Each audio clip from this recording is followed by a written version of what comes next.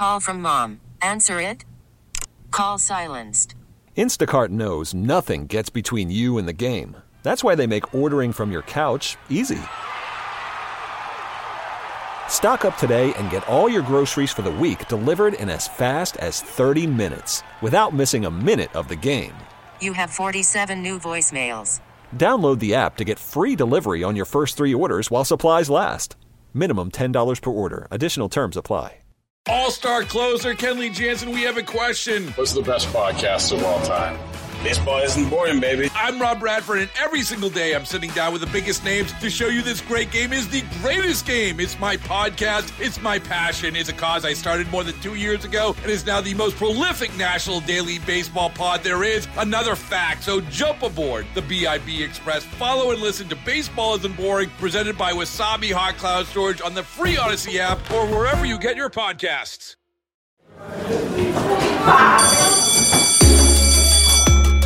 Welcome to In Depth. I'm your host, Jill Webb. Holidays are the perfect time for parents to reconnect with their kids. Therapists say mental health needs to be a part of the conversation, especially considering while we don't talk about COVID much anymore, the pandemic continues to impact children, especially when it comes to mental health. We are not yet recovered. Suspected suicide attempts for girls ages 12 to 17 were up. 140,000 students lost a parent or caregiver. Researchers say kids and teens struggled to bounce back mentally this year after enduring so much uncertainty, interruption, and trauma due to COVID. Today, we talk to students whose mental health was affected by the pandemic and find out what adults need to do to help them. I feel like a lot of adults, some minimize mental health struggles. Nicole Cavalieri graduated from Staten Island Technical High School in the spring of 2023. And I feel like a lot of that comes from the idea that young people have frivolous problems. But when you're in whatever phase of your life that you're in, whatever you're dealing with is the most you've ever had to deal with. Young people are struggling right now. Last year, more than a third of high schoolers reported experiencing poor mental health during the pandemic. That's according to the CDC. It also found that 44% of high schoolers persistently felt sad or hopeless. More alarming, 1 in 5 considered suicide in the past year. 1 in 10 attempted suicide. The U.S. Surgeon General and the American Academy of Pediatrics have called this moment that we're in right now a real crisis, a real youth mental health crisis. That's Dawn Yester, the director of the School Justice Project. The program is part of the Advocates for Children of New York, a nonprofit focused on protecting student rights to an education. We need to put more resources into mental health for children and young people. Mental health professionals are saying that young people are facing just really increased soaring rates, high rates of depression, anxiety, trauma, suicidality that will really have a lasting impact on them and their families and their communities. Like many students across the globe, Nicole's world was turned upside down in March 2020. We're going to close the schools for another 2 weeks. We believe we can reopen schools safely and well in September. We're not going to say children should go back to school until we know it's safe. I mean, I think a lot of us probably thought, obviously the word global pandemic is really scary, but none of us, I don't think, really thought it would be going on for, 2-3 years now. The New York Department of Education is out with new guidelines. Just days before return to school, classes delayed until September 21st. A lot of the times you don't realize that you have, a good mental state and a healthy life and routine that you kind of rely on until it goes away like that. I love my school and being able to see my friends every day. I really relied on that for a sense of stability in my life. Obviously, things are better now than they were in 2020. But at the beginning of the pandemic, students dealt with their routines being uprooted. Like Kristen Wang, who just graduated from Staten Island Tech. I was in 10th grade, and I felt like my life was finally piecing together. Similar feelings from Alyssa Simone, another recent grad. Looking back, that was probably when my mental health was in the best place. I was seeing my friends every day. I felt like I had formed some really solid friendships. We were hanging out after school. I felt like I had gotten a grasp on like the academic stress I was dealing with.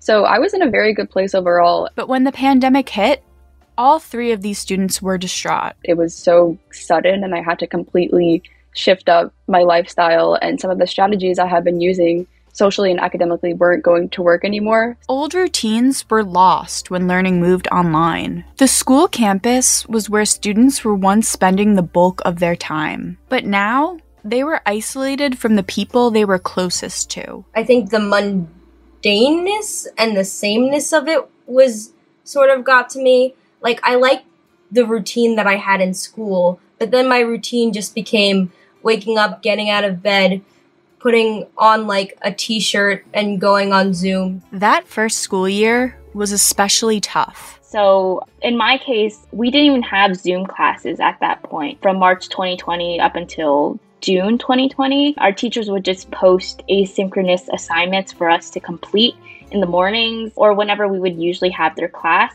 And then that would just be our day. The first time I think I left my house in 2020 was in like July. So I was just inside for like 3 or 4 months straight. And I don't know how I made it through that because I'm a very extroverted person. I do like thrive off of social interaction. And I was just completely confined by my bedroom walls for months at a time. Alyssa was lonely. FaceTiming friends helped, but it wasn't the same. There's something about like face-to-face social interaction that fills me with a sense of joy. And I felt like I was still like missing that throughout the pandemic, and just going to classes every day without having like, you know, the time between class where you can talk to your friends or like a lunch period just made school so much less enjoyable for me. While students were trying to manage their new lifestyles, adults noticed something was off. Parents have been saying that their children are really suffering. They were seeing signs of mental health struggles. They're suffering from increased anxiety, increased loneliness, depression, and also increased behavioral challenges, acting out in some ways more, having trouble controlling their impulses more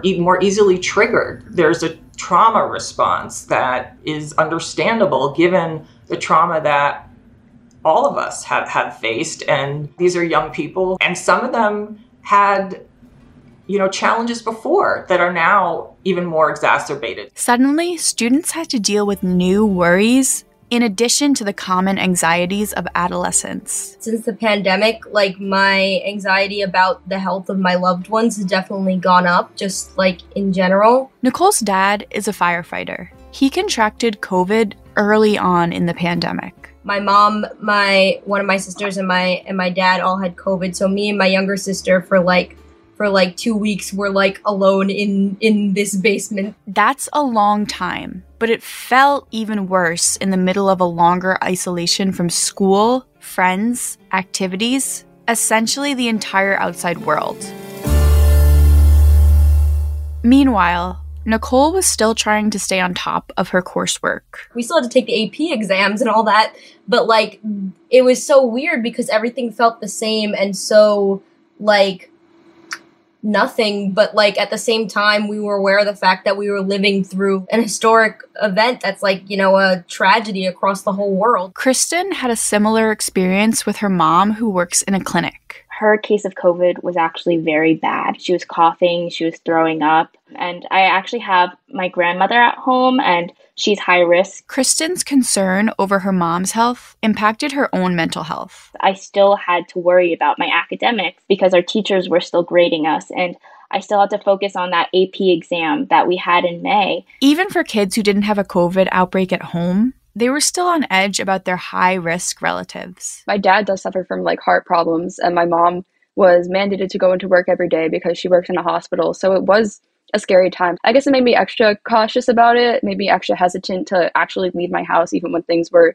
starting to open up because I was paranoid. Many kids and teens were suddenly in a situation where they were endlessly worrying about their parents, grandparents, and other older relatives. It sort of created a flip in the regular guardian and child dynamic. It is heartbreaking. stress from the pandemic didn't stop when students returned to classrooms. Transitioning back into in-person learning has been a challenge itself. Alyssa expected senior year to be easy, but it ended up being her most stressful year. I feel like junior year would have eased us into it, but having it online just created that sort of disconnect, and having to suddenly go back in person just makes it so much more difficult. I get tired so much more easily being in school for 7-8 hours at a time, including extracurriculars, is challenging because junior year I was just sitting on my computer at home.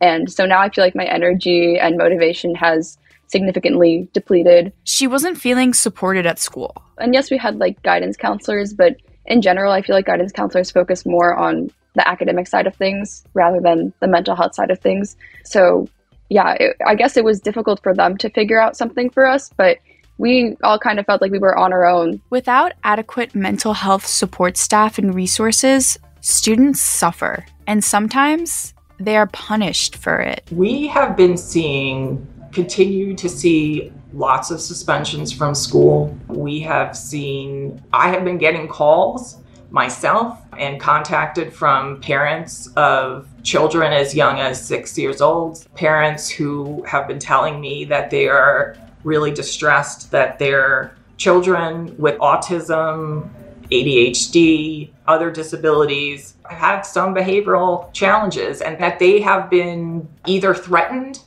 by their school staff with calls to EMS or the police if they can't come and pick up their children from school, which is illegal, to force a child to go home if they're having some behavioral challenges, especially if the student has a disability, they have special protections. And then, we have also been getting calls from parents where the children have actually been sent to the hospital emergency room and had police intervening instead of clinically trained mental health professionals. Using suspensions in lieu of mental health support doesn't work. There is clear evidence, qualitative, quantitative data showing that suspension and exclusion just leads to more of that. And it also leads to decreased academic outcomes. And in some instances, even students dropping out. And in some instances, students even ending up in the juvenile or criminal legal system. Lack of in-person contact made being aware of the available support more difficult. There were definitely pre-existing resources that we could still use during the pandemic. It's just that everything felt so destructured because our classes just became individual. The resources students connect with in school are especially important. Data shows that young people are 21 times more likely to actually use and access mental health support when they get it in school rather than in community-based clinics. Nicole was able to meet with a school counselor over Zoom to talk during the pandemic. Having that resource to talk to was definitely helpful, but yeah, I could totally see why a lot of people didn't feel supported just because everything sort of was so destructuralized because everything got destroyed. Access to counselors can be a barrier for many students. The U.S. is currently dealing with a school counselor shortage, a problem that's especially apparent in cities. The American School Counselor Association advises no more than 250 students per counselor. New York State averaged 350 students per counselor, according to the association's most recent report. On top of all of this, some counselors only provide academic help. These academic counselors generally are not supposed to provide mental health support for students. We'll be back with more In Depth after this. Welcome back to In Depth.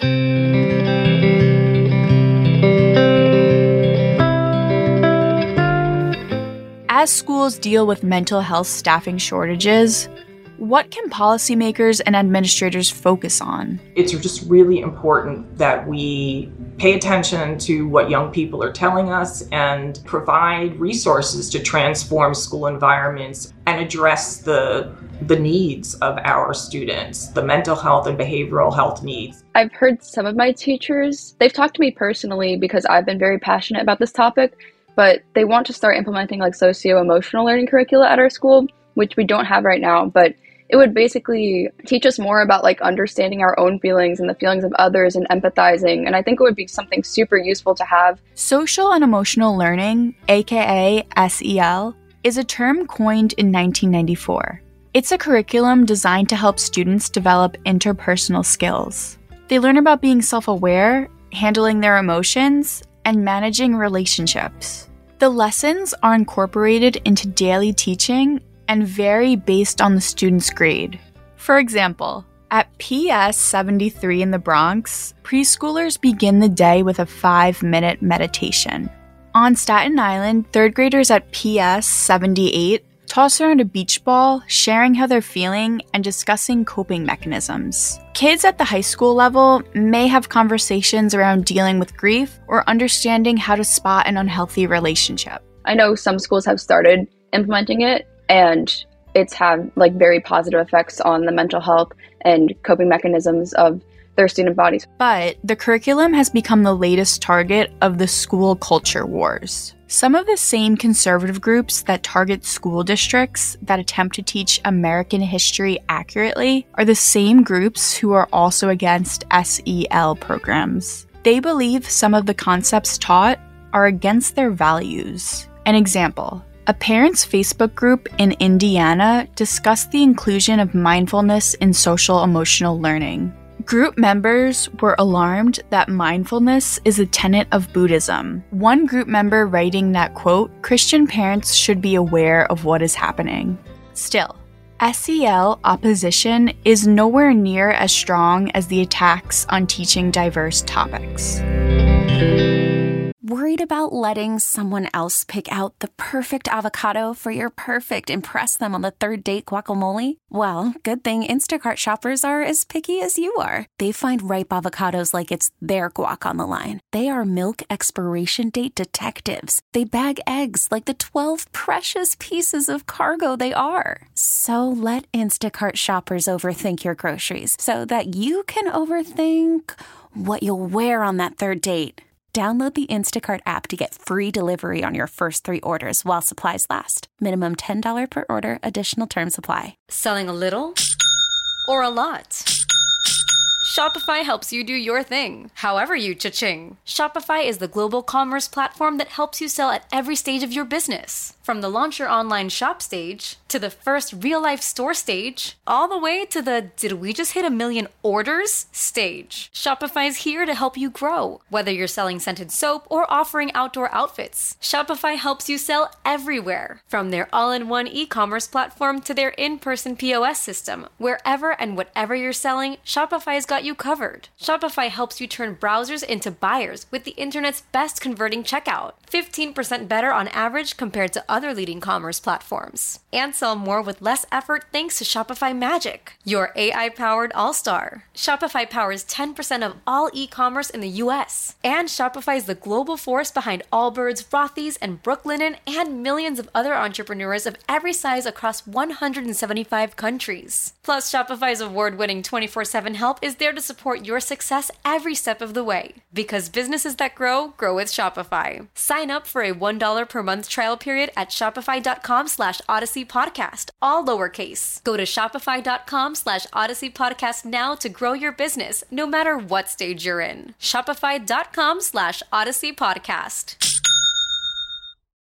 Baseball is in full swing. NBA playoffs are heating up, and your NFL team is gearing up for training camp. Listen to the latest on the teams you love here on the Odyssey app. The biggest sports radio stations in the country, providing unrivaled local coverage of their teams, all in one place. Exclusive interviews with players, coaches, and team executives, streaming live and always available on demand. Stay in the know with your favorite teams right here on the Odyssey app.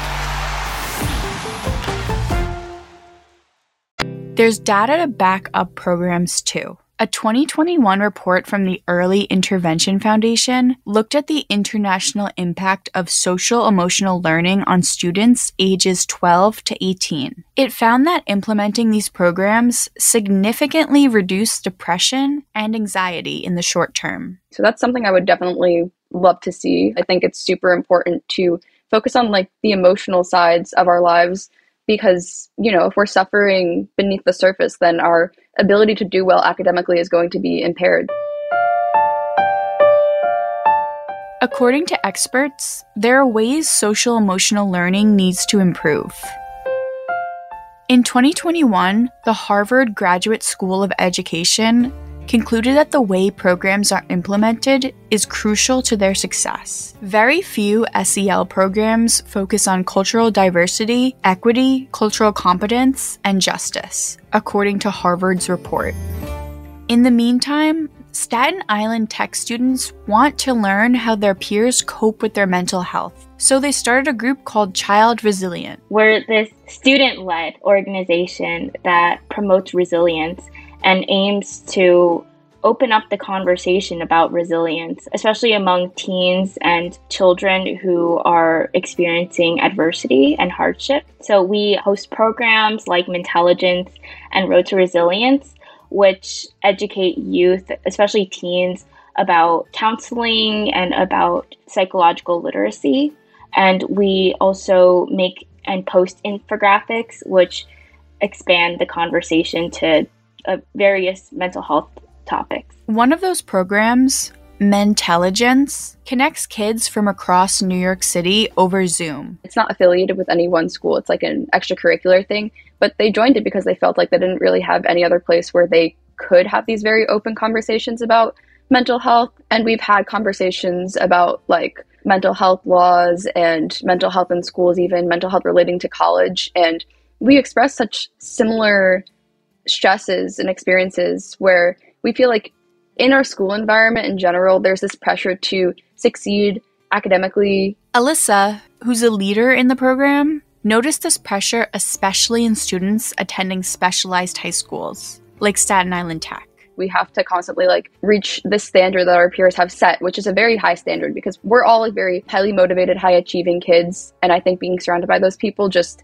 can take a toll on our mental health because we're constantly trying to do better and push ourselves more. A lot of this is about giving teens room to be vulnerable with peers dealing with the same issues. I feel like we're all very comfortable expressing personal struggles with each other, which is an amazing thing because we are all complete strangers. We've never met each other in real life, but I think this common bond we have for psychology and normalizing discussions on mental health has kind of united us to talk about it in spite of the lack of resources in our schools themselves. So I think it's definitely a step in the right direction, but there is also a lot of room for change that exists. This creates a space for students to express how they actually feel. A lot of them are more comfortable talking to other teens instead of adults in their life. In general, the consensus has kind of been a fear of talking about it or even an embarrassment of talking about it.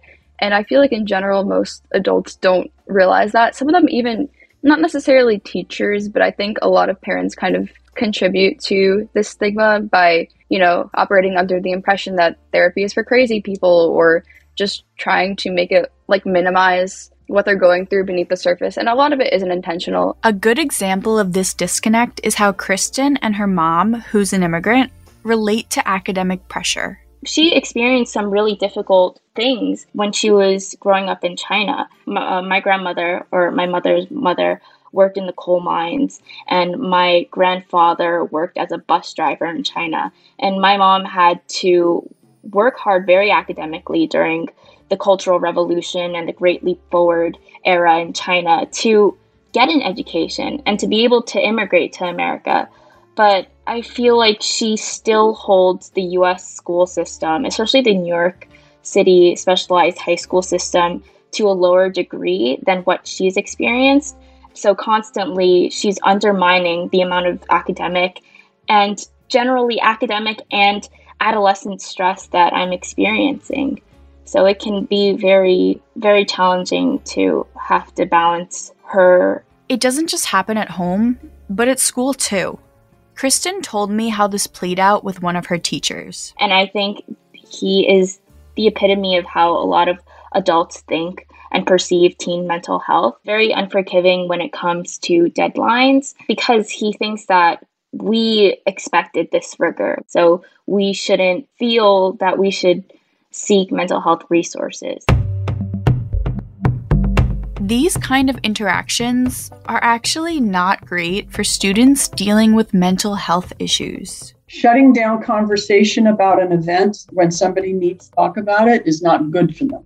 And it actually is associated with worse mental health. That's psychologist Dr. Allison Holman, a professor at the University of California, Irvine. So if you shut down a conversation with somebody who's trying to talk to you about something, and you kind of give them the feeling that you don't want to talk about it, you don't want to hear what they're talking about, that can be a problem for somebody. By creating this atmosphere where conversations around mental health are unwelcome or shut down, students suffer. I think a lot of members of Mentelligence have felt the same way, where they don't want to feel this fear of asking for mental health resources or extensions because of what they're going through. They wish it was something that was just, implied that we should have access to, that it should be like a right and not just like a privilege. Mental health in general is less stigmatized for Gen Z. Compared to older Americans, Gen Z is more likely to report mental health concerns and seek treatment. As students explore their mental health,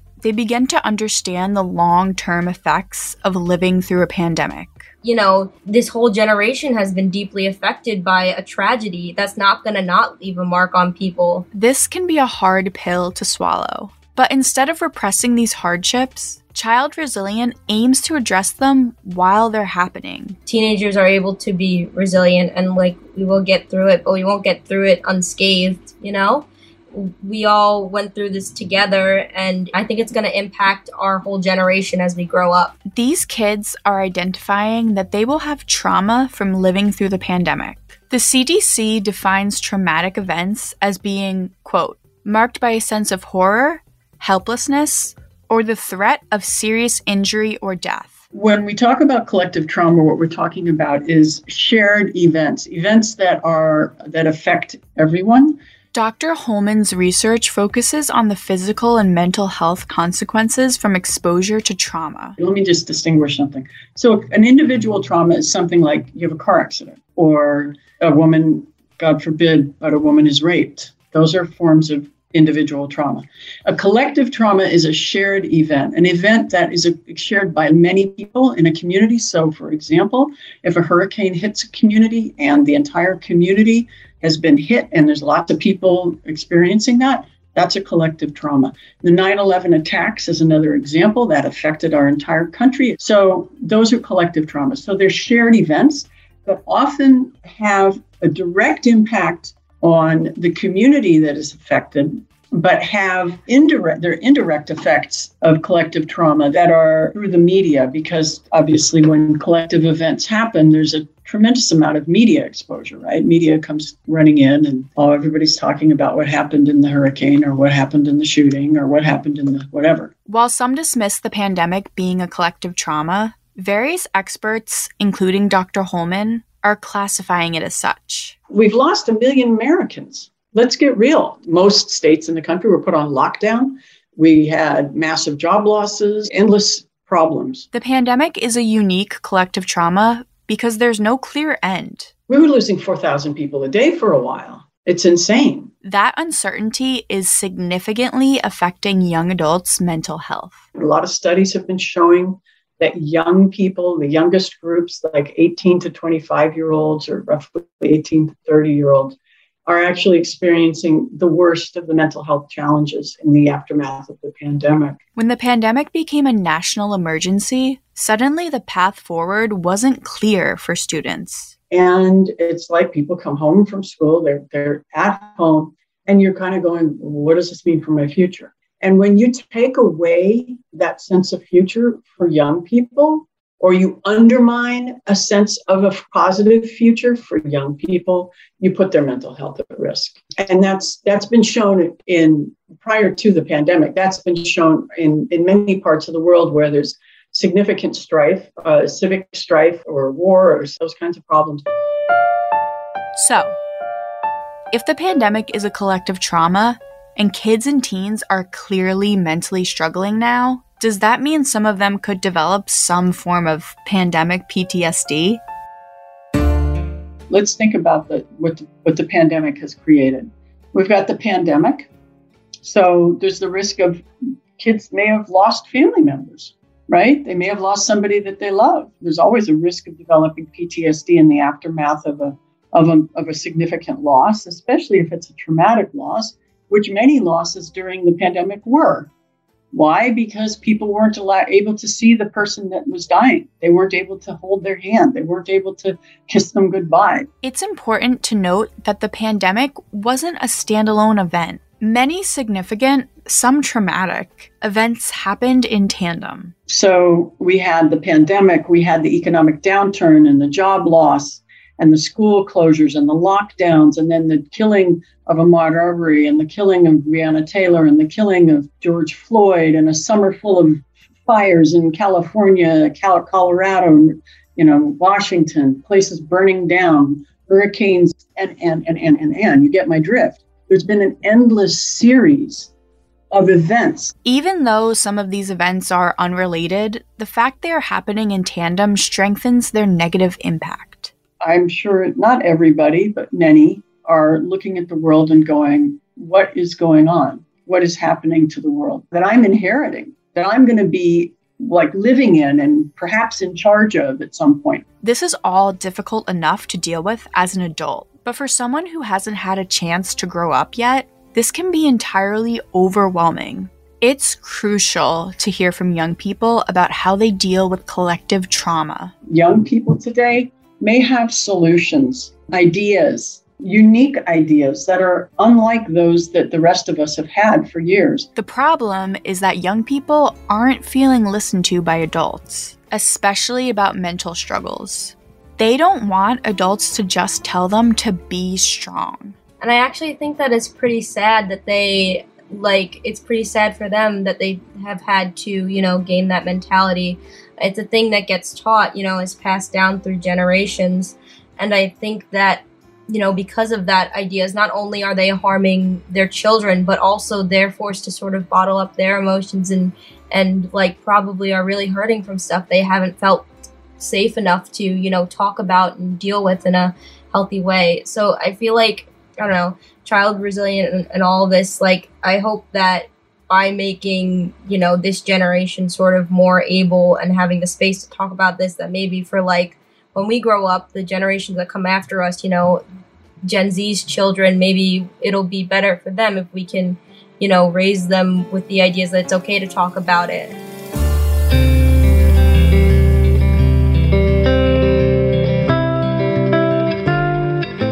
The big question is, how do we move forward from this crisis? In early August, New York City's comptroller announced city schools have $4.4 billion in federal COVID aid left over from last year. They need to spend it by the 2024-2025 school year when it expires.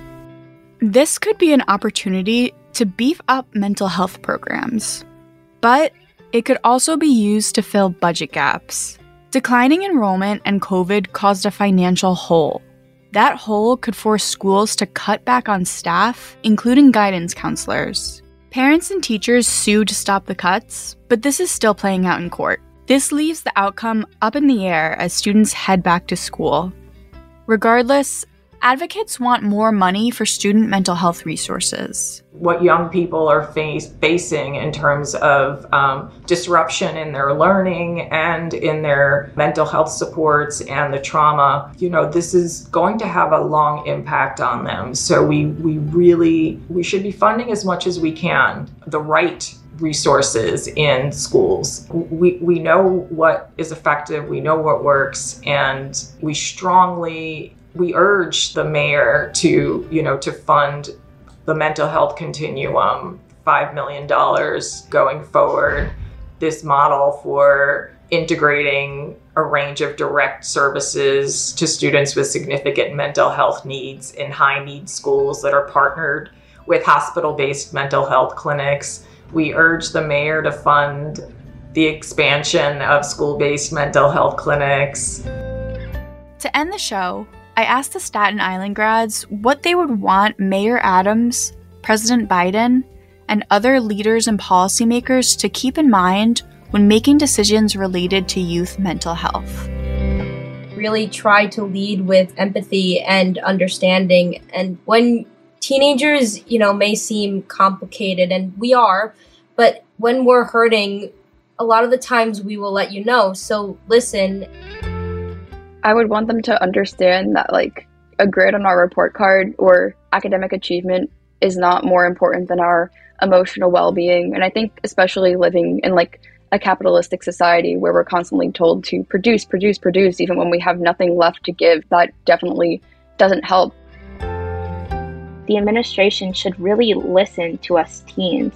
I mean, when we are in a difficult position and we are suffering, especially since we're the ones who are going through the New York City education system, I feel like we should definitely have a voice. And I definitely feel like the Department of Education should have empathy and understand our struggles and try to alleviate our struggles.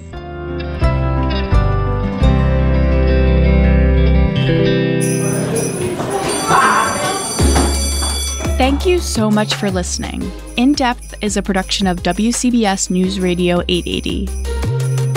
If you enjoy this podcast, please rate, review, and subscribe. Special thanks to producer Dempsey Palat and audio engineer Andy Egan Thorpe.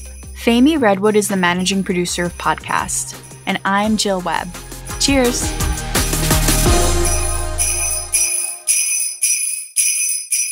All-star closer Kenley Jansen, we have a question. What's the best podcast of all time? Baseball isn't boring, baby. I'm Rob Bradford, and every single day I'm sitting down with the biggest names to show you this great game is the greatest game. It's my podcast. It's my passion. It's a cause I started more than 2 years ago and is now the most prolific national daily baseball pod there is. Another fact, so jump aboard the BIB Express. Follow and listen to Baseball Isn't Boring, presented by Wasabi Hot Cloud Storage on the free Odyssey app or wherever you get your podcasts.